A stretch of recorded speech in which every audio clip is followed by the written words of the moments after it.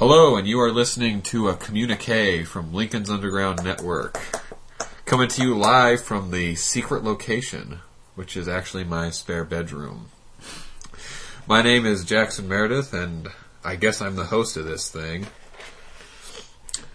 Would you all like to take a second to introduce yourselves? Are we going clockwise here?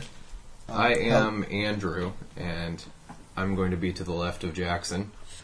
My name's Monty, and I am to the right of God. I'm Brian. And Get closer, Brian. Okay, how's that? Now, who are you? Brian. Hi, Brian. And we are here to talk about, well, we had this thing about almost a month ago now already, the presidential election. We got a new leader of the free world in Barack Hussein Obama. And how do we like that? Who wants to start?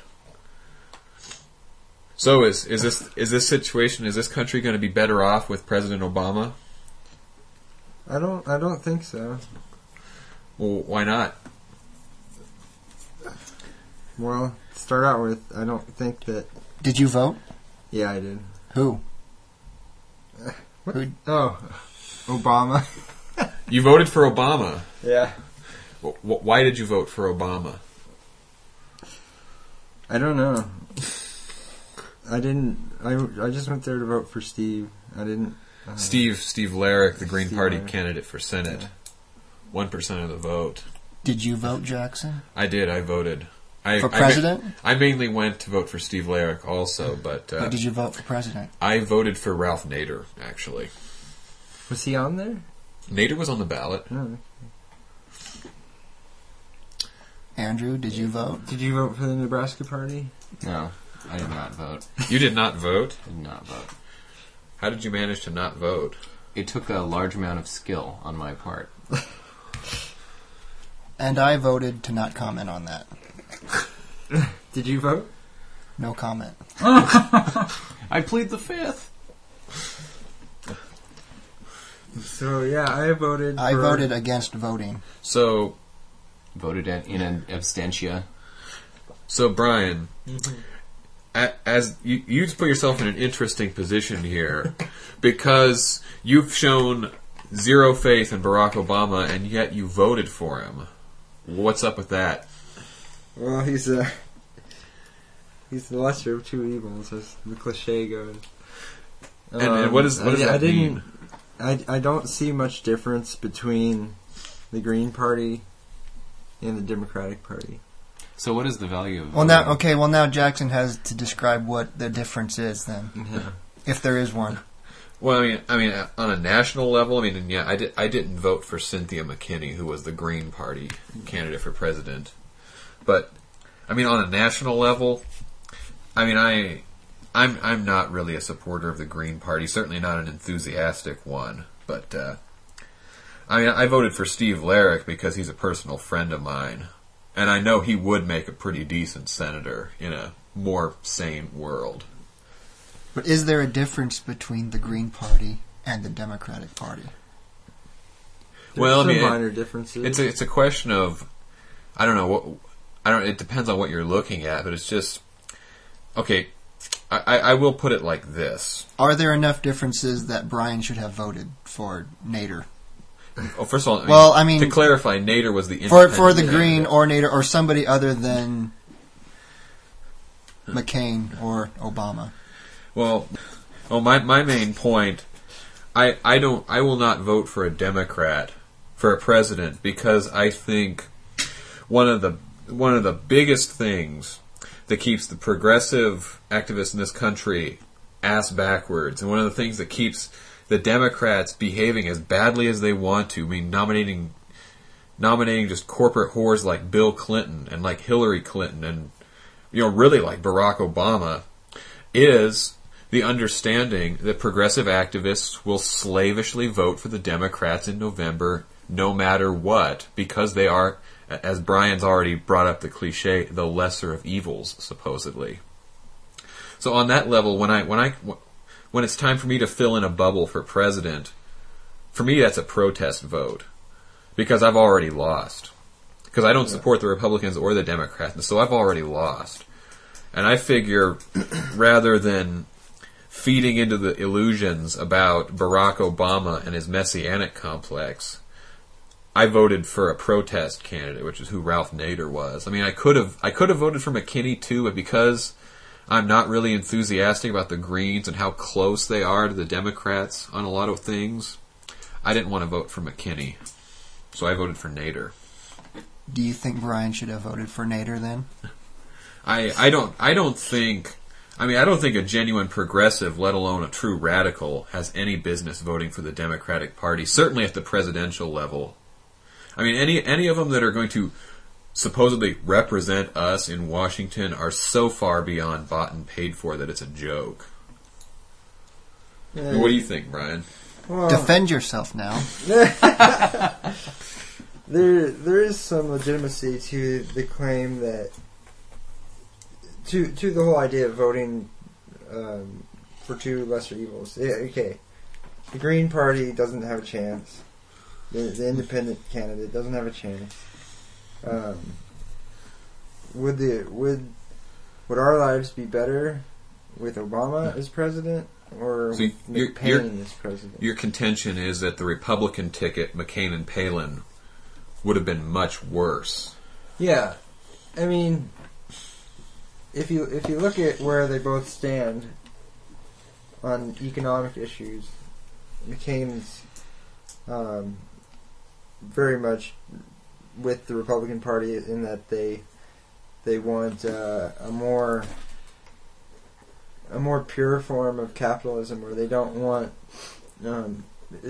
as many social programs. They don't want taxes to be raised for programs that would help the general public. Obama is a reformist, and I don't know. I think you can support reformist politicians. At the risk of changing the direction of this, I want to say that both of them have their socialized platform when they're talking about a bailout, which obviously isn't in public interest. It's in corporate interest. They're talking about socialism for the corporations. Exactly. I mean, they're talking about corporate welfare right here is what it is. So that's exactly. I mean, it's just it's funny because you will try to play the lesser evil card here, and it's just there is a big enough difference that we should vote for the Democrats. And it's odd that you immediately jump to the economy when, I mean, obviously the big issue of the last couple of months is this huge bailout for Wall Street. And of course, when Wall Street called for it and George Bush rolled over for his masters, when he went to the big table for the press conference, he had John McCain under his right arm and Barack Obama under his left. Yeah. I mean, it's farcical almost to insist that there's an economic difference between the two big parties, isn't there? No, I'm not the most informed about their policies, so I do think that a big thing for me was which candidate is socially progressive or. So now you're not talking about economics here. You're talking about the so-called cultural issues like abortion rights and affirmative action, gay marriage. And what is Obama's position on those things? Well, as far as he's pro-choice, he's for affirmative action. He's for And I hate that the Democratic Party will not get behind the right for gays to marry, but they are wanting to go forth with allowing civil unions that would entail the same basic rights that a marriage would have. If McCain had won, would he be successful in overturning Roe v. Wade? Yeah, things like Possibly. That. Would he be damaging to any sort of progressive things that have come about? Possibly. I think that, especially if you look at Palin, that old geezer McPain croaks, and she takes over. She's extremely abortion rights, anti even birth control. Obviously, she doesn't even know what's going on in the world. So Yeah. what she is she's a big tool.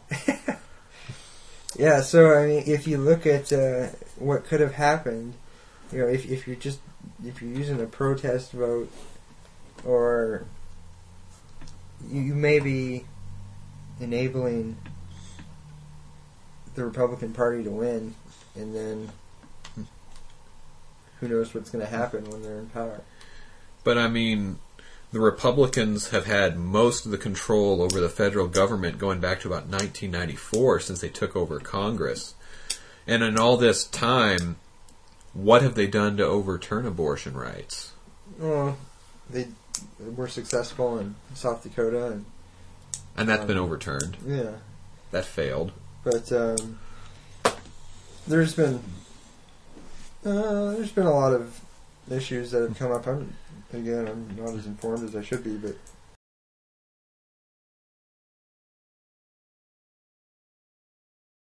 emergency contraceptive pill from being accessed in several states, and there was a few states that had the law that pharmacists could not sell birth control pills or any sort of medication if they objected because of moral grounds. So we'd see more of that, I'm sure. If you look at McCain and Palin both being staunchly anti-choice, and I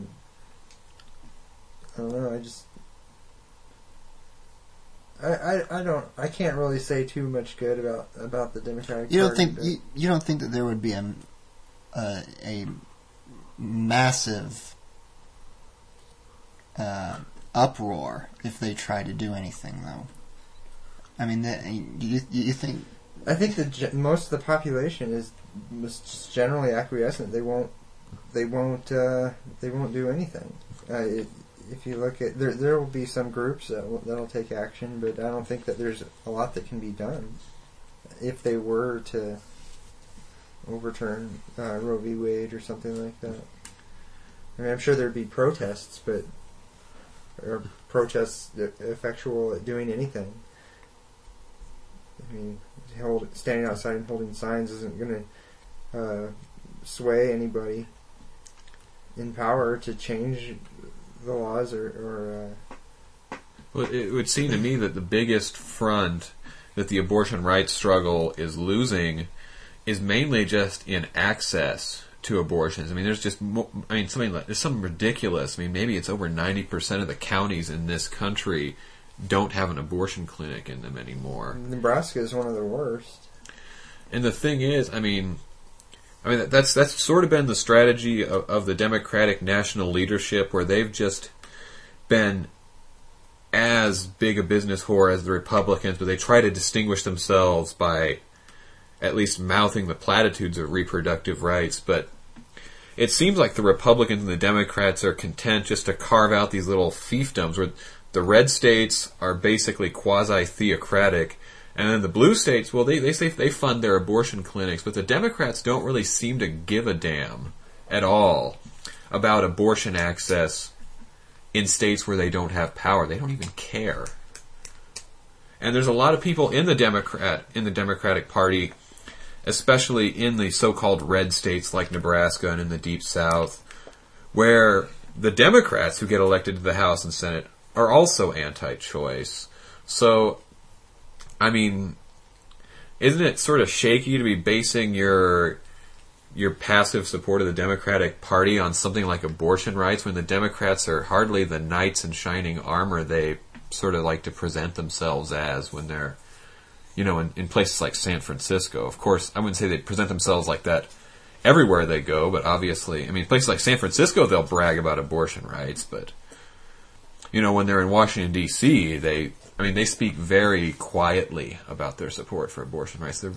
They're really not even proud of it. They don't really flaunt it at all. They're worried more about gaining votes from the religious right, because, I mean, going back to the idea I brought up earlier, they already count on the slavish devotion of women, of poor people, of people of color, and now they just want to. They take you for granted. Well, at least as long as people who are truly progressive and very, very exploited, the extra exploited in this country, will slavishly vote for the Democrats as lesser evils, the political strategy of the Democratic Party is to be Republican light and pick up a few more affluent, reactionary white male votes.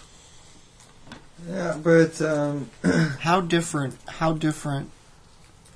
will having Obama as president ultimately be from McCain if he had won? I mean, will there be a notable, despite whatever positions they have, will their effect? How different will what they do and what they change ultimately? I would suspect it might affect who we're bombing if Obama does up the timetable of moving out of Iraq and maybe bombing Pakistan or some other country. He did threaten that during the primaries. Will Obama go after, like, Latin America? There's a serious concern about that too. I mean, there's been a lot of criticism of Bush's handling of the Iraq War, even in elite circles, even in staunchly imperialist circles, and the attitude to these people is, you idiot, you've bogged down our stormtroopers halfway across the world, and our backyard is falling out of control. So, I mean, part of this impetus behind the Democratic Party's slant on ending the war in Iraq is, we need to free these soldiers up to fight the next war. Always be prepared. Then the question then arises, do you think our backyard is falling apart? A lot of people do. What do you mean? I mean, you're talking about Latin America here? Yes. Again? Is our backyard falling apart, like they say?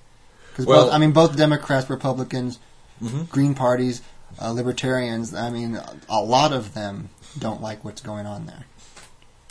That's true, and it's the question of, what's falling apart and who's being affected by. I mean, obviously, this old order that's gone back 500 years in Latin America is basically about just sucking all the wealth out of those countries and depositing it in, especially the United States over the last 150 years as we've become the dominant power in the hemisphere, and sort of, going back to the Monroe Doctrine, which is basically about Europe is going to stay out of Latin American affairs because that's our booty now.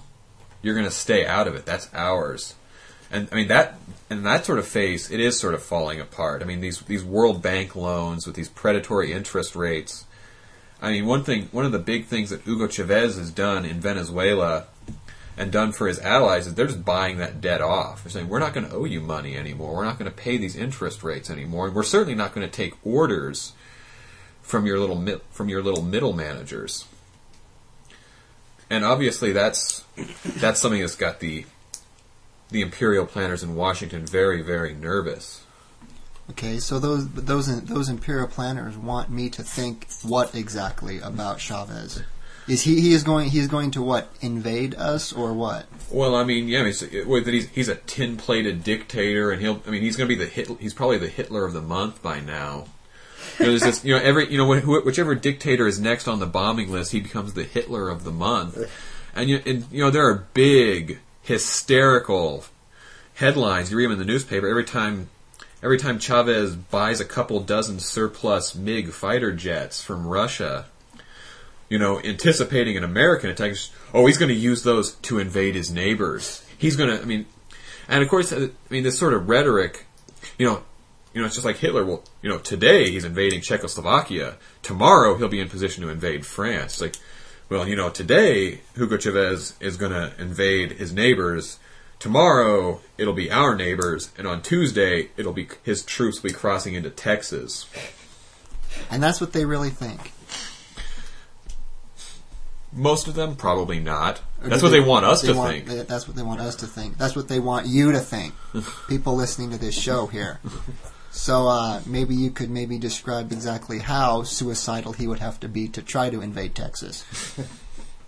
I mean, is there any chance in hell that he would even if he had the ability to even plan out such a thing? Look at the current technology we have with fighter jets. You need a carrier to take those long distance. As far as I can tell, you need something. You need a platform. I don't know that you can take them across that far. Can you really? I'm not an expert on military tactics, but additionally, obsolete weaponry really isn't going to do much against our top of the line stuff that we have here. I mean, he's really just building enough of a military that he can defend his country, especially if. I mean, and there have been a couple of incidents, primarily coming from the U.S. client state in Colombia, which is probably the biggest, most horrific human rights violator in the hemisphere. And of course, I mean, the policy in Washington is basically to give them every gun and bomb and aircraft they need under the premise of fighting the drug war. But basically, I mean, there have been incursions that have involved, Colombian military killing people on Venezuelan soil. And Chavez has tried to be very diplomatic with them, but obviously they would be kind of a key proxy army to fighting a U.S. war against Venezuela, too. And he's got to defend himself. He's got to defend his country against that. Well, that's the whole reason that the American government funds Colombia, is to hopefully subvert some of Chavez's gains that he's made there, I would think. I would say now is probably a good time to bring up some of the coups that the United States has sponsored in Latin America, just to get a sort of background of why it is that people think they need to defend their countries there. Well, I mean, it's just he ended a news station. You hear because they dared to criticize him. You know that, right? Because they actively fought for the overthrow of his government, and then after his supporters reinstalled him into power, they preferred to show soap operas instead of his news conference. And after that happened, he waited very patiently several years as they continued spouting just downright treasonous rhetoric until their contract expired, and then he decided not to renew it. And they still exist, I think, as a satellite network, and I think they have some radio connections. Well, I'm not going to let you be a TV network anymore. But really, people across the political spectrum in this country who sort of drank the imperial Kool-Aid were all just like, "Oh, this is an assault on democracy. This is an assault on freedom of expression." But as Noam Chomsky put it, imagine for a minute if the president of the United States was overthrown in a coup by his generals. As CBS cheerleaded the generals. And then when the president was reinstalled by popular upheaval, CBS decided to keep showing the football game instead of the president's welcome back speech. Now, would the president of the United States wait 2 years for CBS's contract to expire, or would he have all of the managers of that TV station lined up against a wall and shot? Let me ask you, who has more respect for democratic principles of free speech here? Well, back to the election. And then we did get on quite a sidetrack here. Back to the election. If you look at the Democratic Party, you look at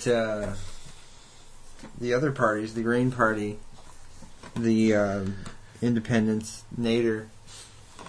Is there any point in voting for those other parties versus the Democratic Party? I mean, is any party really going to have? Are they really going to affect how we live, how society is organized? I think to deal with that question, you have to address how the electoral system actually operates. Is voting for Nader just as much of selling out? Do you want to keep going on that line? Well, how does it operate? How does it operate? Yeah. Well, without getting too deep into a civics lesson here, the most important thing to keep in mind about the political system is that these two parties are both over 150 years old, and they've been conspiring together for a very long time to make sure no one else gets a piece on the playing field. And obviously one of the big problems I have with the Green Party, for instance, is very much their emphasis on electoral tactics. Because, they're not equipped to fight an even fight with the Republicans and the Democrats, and that's just the way the system works. And I'm trying to think of an analogy, but I don't really have a real nice one to offer. I don't really see much of a point in throwing a vote away in protest when the other parties that I would be throwing my vote away to don't represent what I want to be done either. So what's the point? I would counter that rhetorically by asking, and if you vote for a corporatist, supposed lesser evil like the Democrats, aren't you just throwing your vote away there too? Yeah, like I said, I didn't really go to vote for the presidential election because I don't think it's basically rigged by the two-party system. There's no point in even voting. I thought whoever I voted for was basically throwing my vote away. I would say I don't have any faith in parties. I don't believe in the ability of a party to really liberate humanity from coercive things like capitalism and really affect things that I care about, like animal rights and things like that. Does Nader? What's his platform? Is he going to really just change things that much, or is he basically just mentioning that we're going to have a more democratic society? It's basically, I don't really know anything about him. What's Nader? I don't see that animal rights really comes up as an issue. How are we going to get animal rights when we don't even have human rights? Well, it's part of the same struggle. It's not like one takes precedence over the other. Well, in effectuality, it really does, because if you as a human being don't have rights, how can you use your life to protect animals? You could flip that the other way around too. If we're treating animals like shit and treating them like machines, what's going to stop us from treating each other like that? Nothing. It's you could use that argument both ways. I'm just saying, if you don't respect the autonomy of a human being, it makes it all that much more difficult for a human being to fight for animal rights anyways. Well, a lot of people kind of degrade humans down into subhuman forms, and they just treat them as they would animals.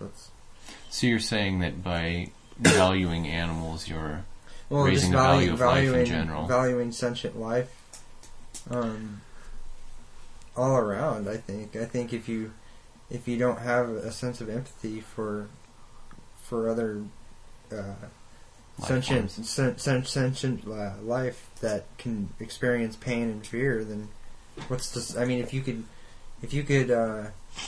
keep an animal in captivity and treat it like exploit it and just kill it. What would keep you from doing that to a human being? They're both equals in that they both are aware and they feel pain. Well, now we're getting into a sort of scientific discussion on the differences between humans and animals, and that's a level of education that most of the population doesn't have. So to me, that's an issue of education. Well, I think I'm going to have to stop this sidetrack right here before we get any further off. It's also a convenient moment for me to mention that we're about halfway through the hour here, and you are listening to a LUNk Radio Communiqué on the presidential election.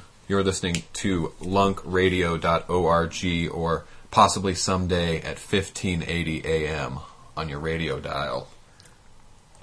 I was wondering if you were going to stop it. So, what's Nader's platform, or how does he differ from the Democratic Party in any way that would compel me to vote for him, or what any makes party? what makes him more worth voting for you?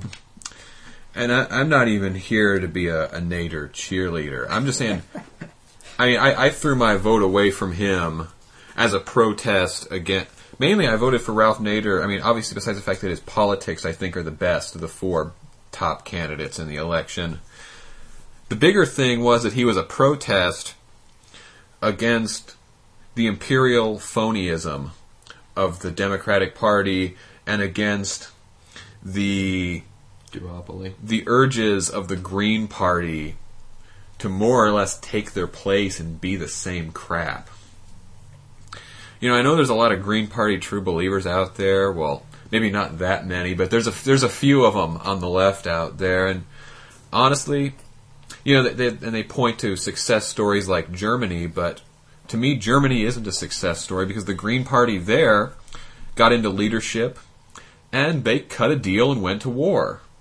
It's the same stuff. You make those kind of compromises when you're in power in a society like this. Exactly. And if I were to vote for a Green or an Independent, what's going to stop that party when they become one of the dominant parties from just toning down where they stand and they becoming essentially another Democratic Party that's going to make compromises with the party, the far right party, which is the Republican Party for the most part. I want to take this in just a slightly different direction because, I mean, I really don't want to argue on behalf of electoral alternatives because I really don't believe in them either.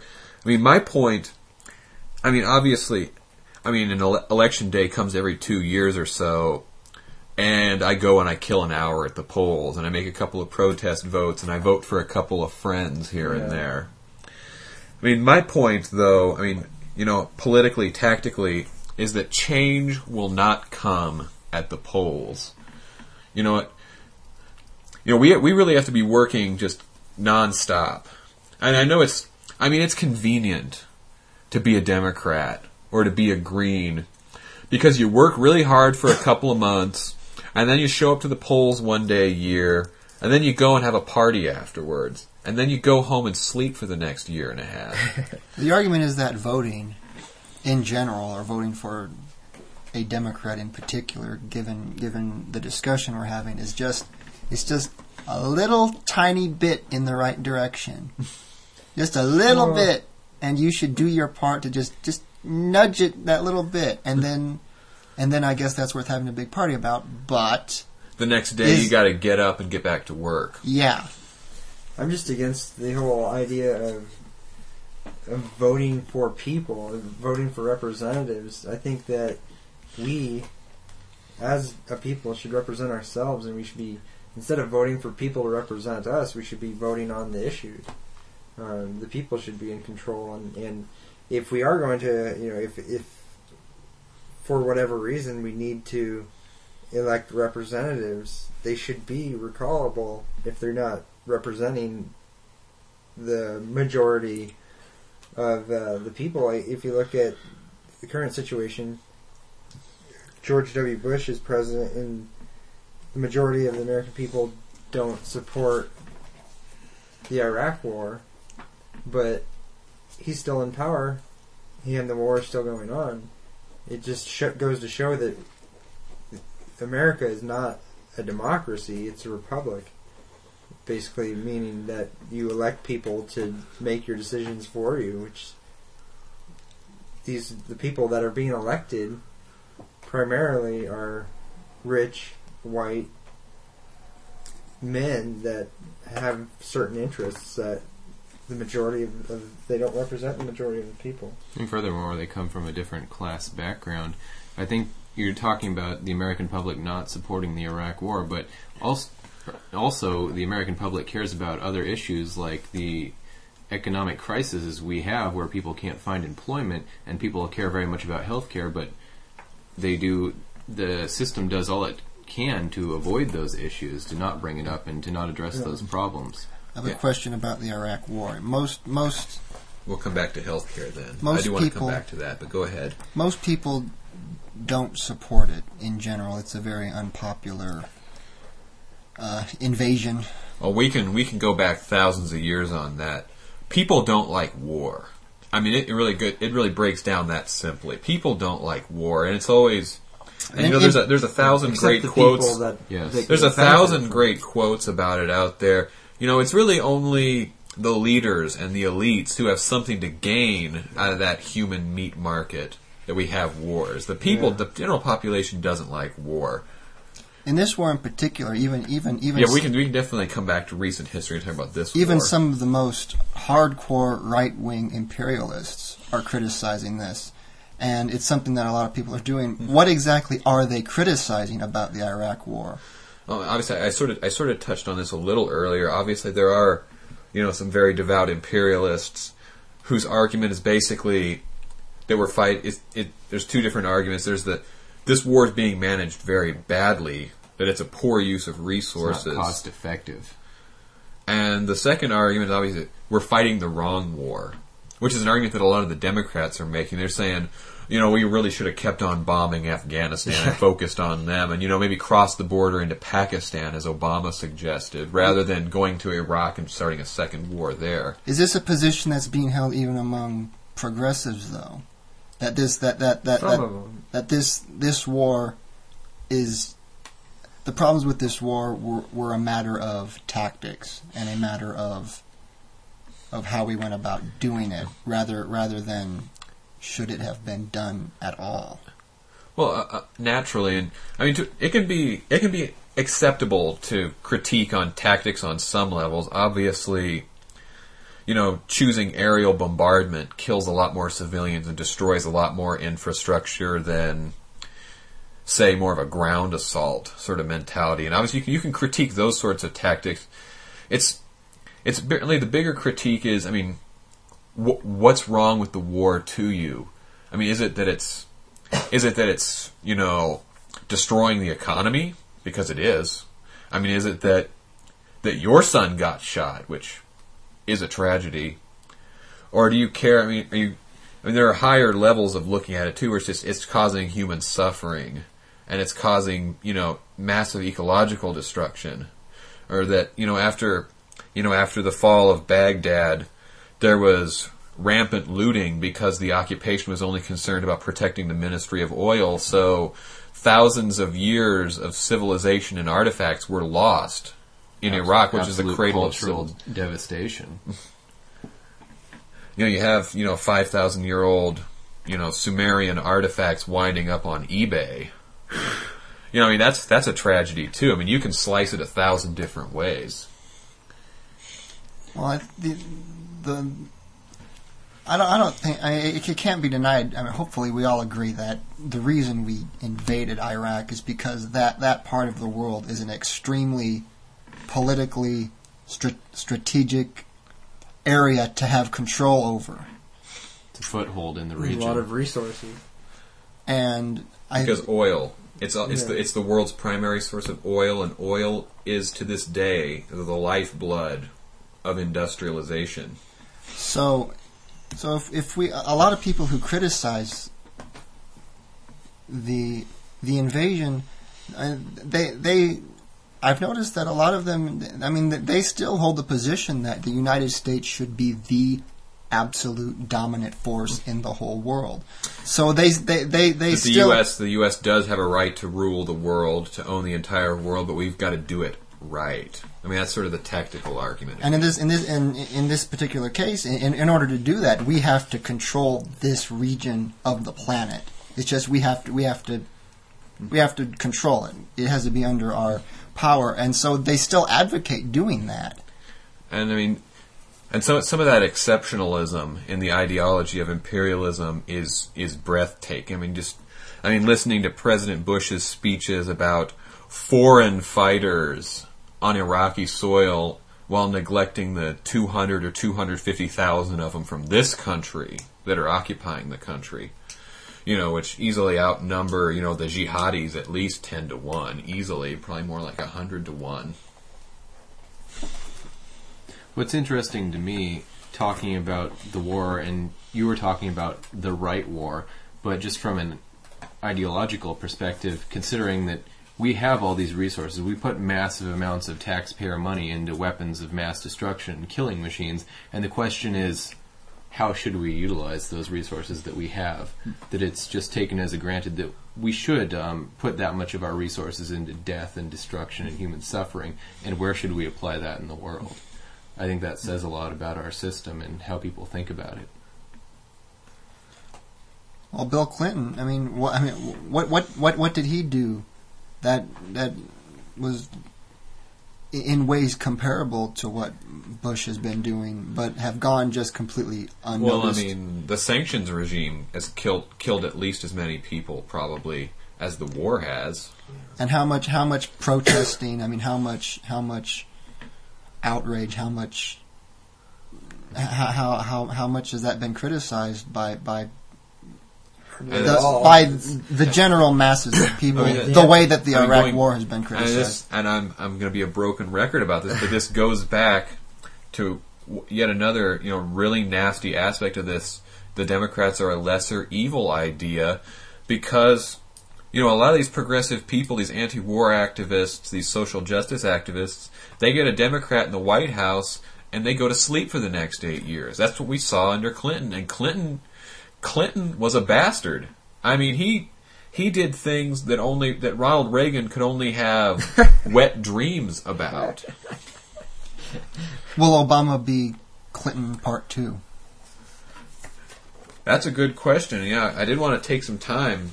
Let's break out our crystal balls here, gentlemen. What is an Obama administration going to look like? Well, and if he will be very Clinton-esque, will he get much criticism for it, or will it be just like Clinton? And people still. Bill Clinton is still widely considered to be one of our best presidents. Mm-hmm. To me, that's an issue. Mostly, what is he capable of, and kind of what you said. What can he get away with? What is the allowance of what he can do with his power? And really, the thing is, another thing that could allow Obama to be really particularly bad.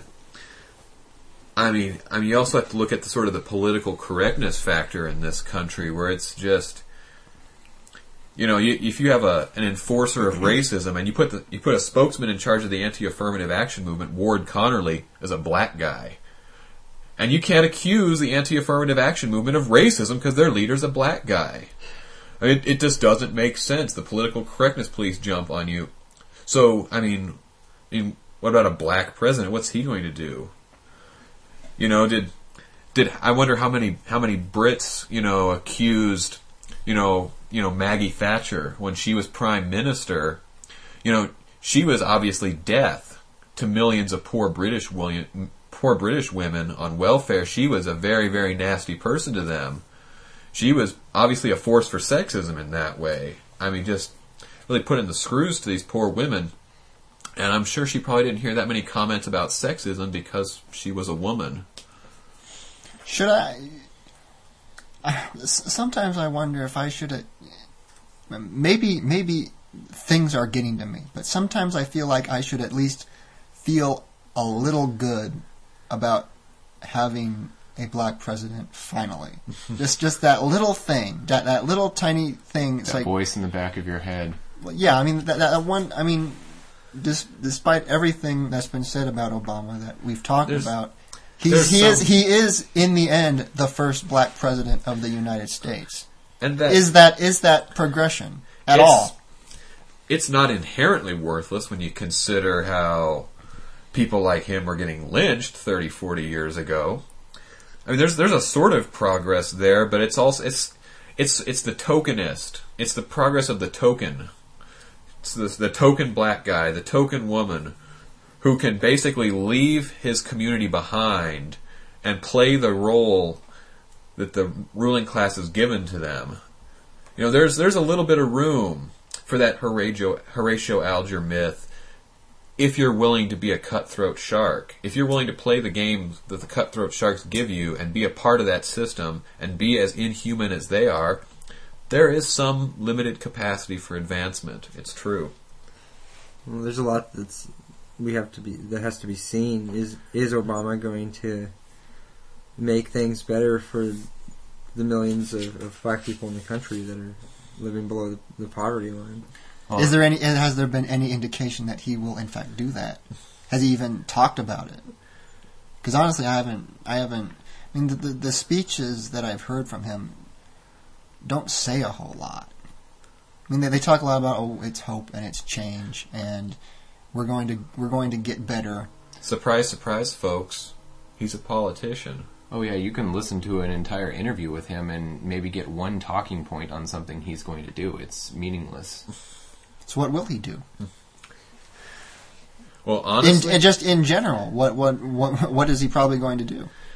Well, I think there's a lot of reason to believe that he's going to be another Bill Clinton. And you're looking at the people he's filling his cabinet with. I mean, actually, when he was still on the primary trail, he tapped Zbigniew Brzezinski to be one of his foreign policy specialists.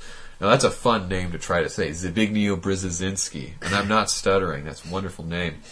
He was the national security advisor under President Carter and the man most responsible for creating the Mujahideen in Afghanistan. So this guy's obviously a real humanitarian, Maybe you want to go into the Mujahideen a little bit. I don't want to go too far into it, but yeah, I should mention, the Mujahideen were the jihadi fighters that were... Put your hand down. The Mujahideen were the jihadi fighters who were organized by the U.S. government to fight the Soviet occupation in Afghanistan. And after they succeeded in that, a few years later, they mutated into Al-Qaeda and the Taliban and nasty, nasty characters like those who came back and bit us about 20 years later, of course. So while we're talking about dealing with this terrorist organization, we're also putting people into power who were fundamentally significant in creating this group.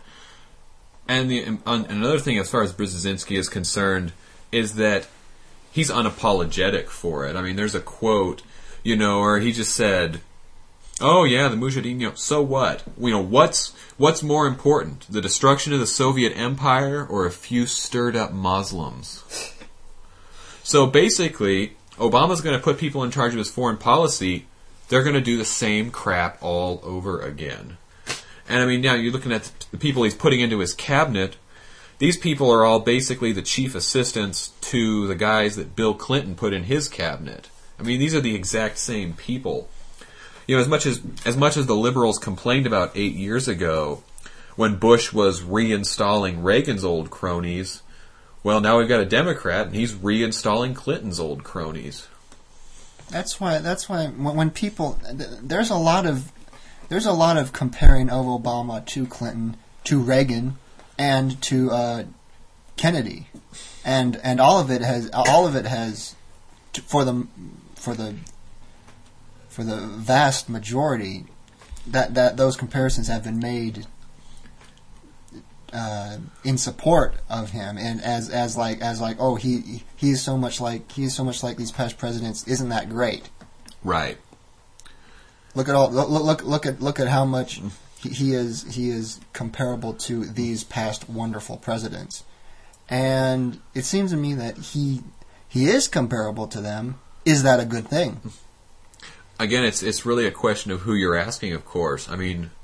You're talking about, the ruling class, you're talking about the manager's class, you're talking about the upper middle class who works their ass to the bone to try to become the manager class. Yeah, they do think those people are great. If you're privileged, these previous presidents were very good at maintaining the system and making sure the spoils went to the privileged. But even most of the average working people consider those past presidents to be great, to be important, and to have significantly helped the country, and as a result helped them. And that's obviously the popular indoctrination line for reasons that I don't think we need to go into. But I mean, that does go into the idea. That's that sort of patriotism myth is sort of what we're getting into here, where it's just, somehow because we share the same plot of dirt with the bankers at Citibank and with the generals at the Pentagon, that we somehow have something in common with them. And when they get ahead, we get ahead. It's sometimes true to a small extent. Sometimes, under some administrations, we do get some of the crumbs of the imperial spoils thrown our way. But the question is it really worth the cost? When we're the ones who have to do the fighting, when we're the ones who do all the productive work in the workplaces, is it enough? And I say no. And I say it's sad that it's even framed within those parameters, because that's not even asking whether it's the cost of bloodshed of millions of people across the world that aren't in our little bubble, that aren't in our patriotic country. What about the people that suffer and die and work in sweatshops every day? That's the question you don't hear asked.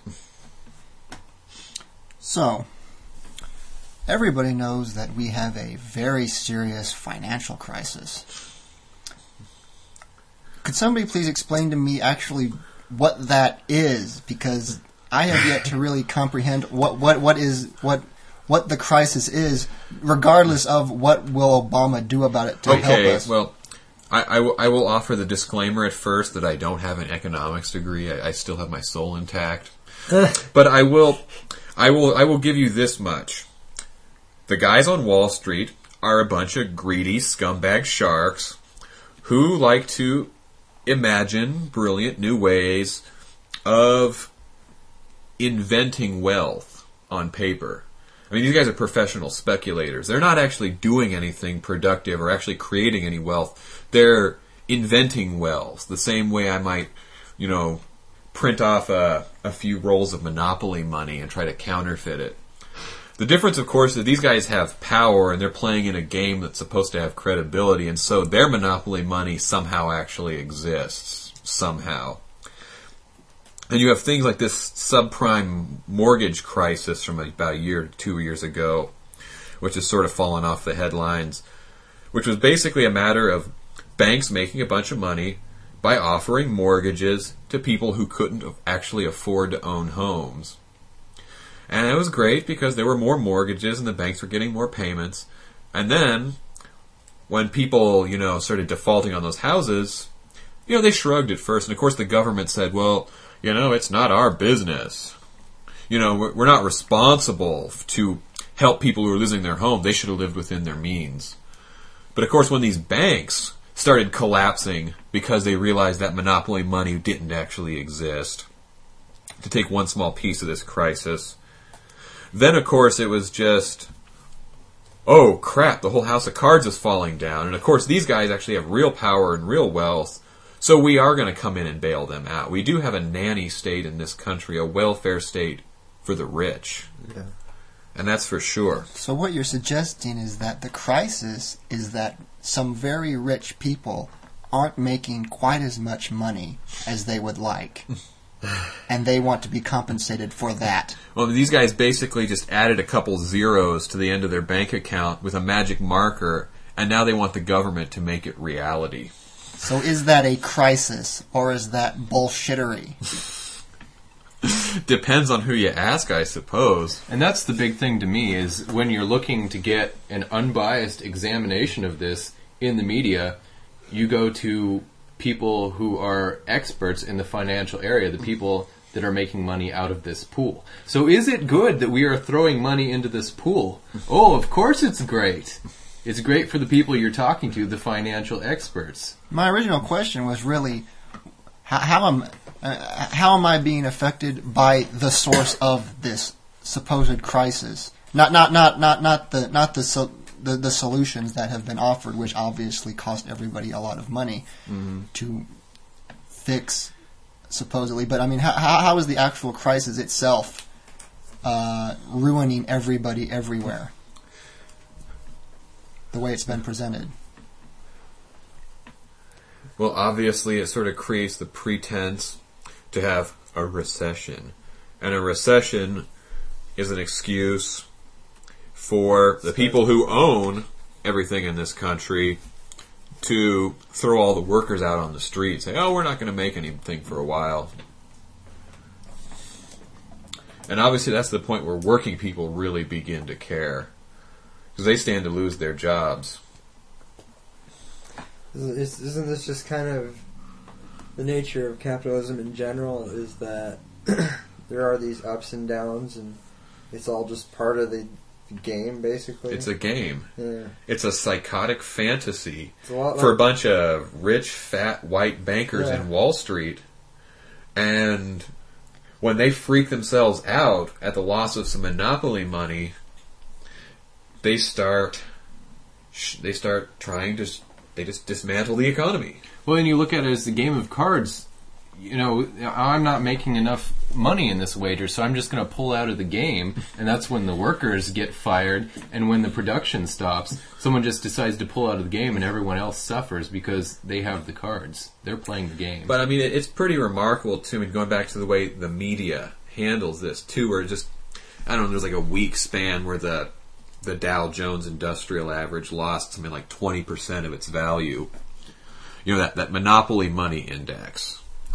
And it was just, you know, and of course the people on the news, the anchors were all like, we've lost 20% of our economy this week. And I think about that and I go, really? Where did it go? You know, did 20% of the consumer goods at Walmart just get erased off the face of the earth? Did 20% of the houses sitting out there with for sale signs just go up in smoke? Did 20% of the factories just burn to the ground? No! Maybe the demand isn't there. Maybe people all of a sudden stop needing things.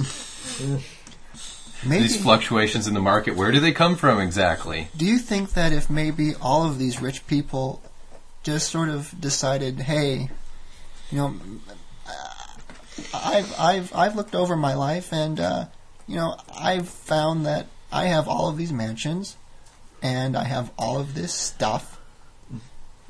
I am just so incredibly wealthy that, you know what, I don't think I actually need all those zeros at the end of that number. And do you think that would solve any problems? That's asking a lot. I mean, the thing is, I mean, it's not a question of need, and it's really not even a question of worth. I mean, there's a quote once I saw. It was just that money is a way that counting money is a way for unimaginative people to keep score. Yeah. I mean, they're measuring their own worth, their own self. I mean, Their achievements. They're measuring their life and their goals based on how much money they have. That's why, I mean, these CEOs, you know, demand more money in a year than they could spend in a lifetime. But it's just the principle of the thing, where it's just, I get paid a ridiculously obscene sum, and that means I'm a great person. And yet we come back to it being a game. You're playing the arcade game and watching the score go up as you're depleting resources and kicking people out on the street.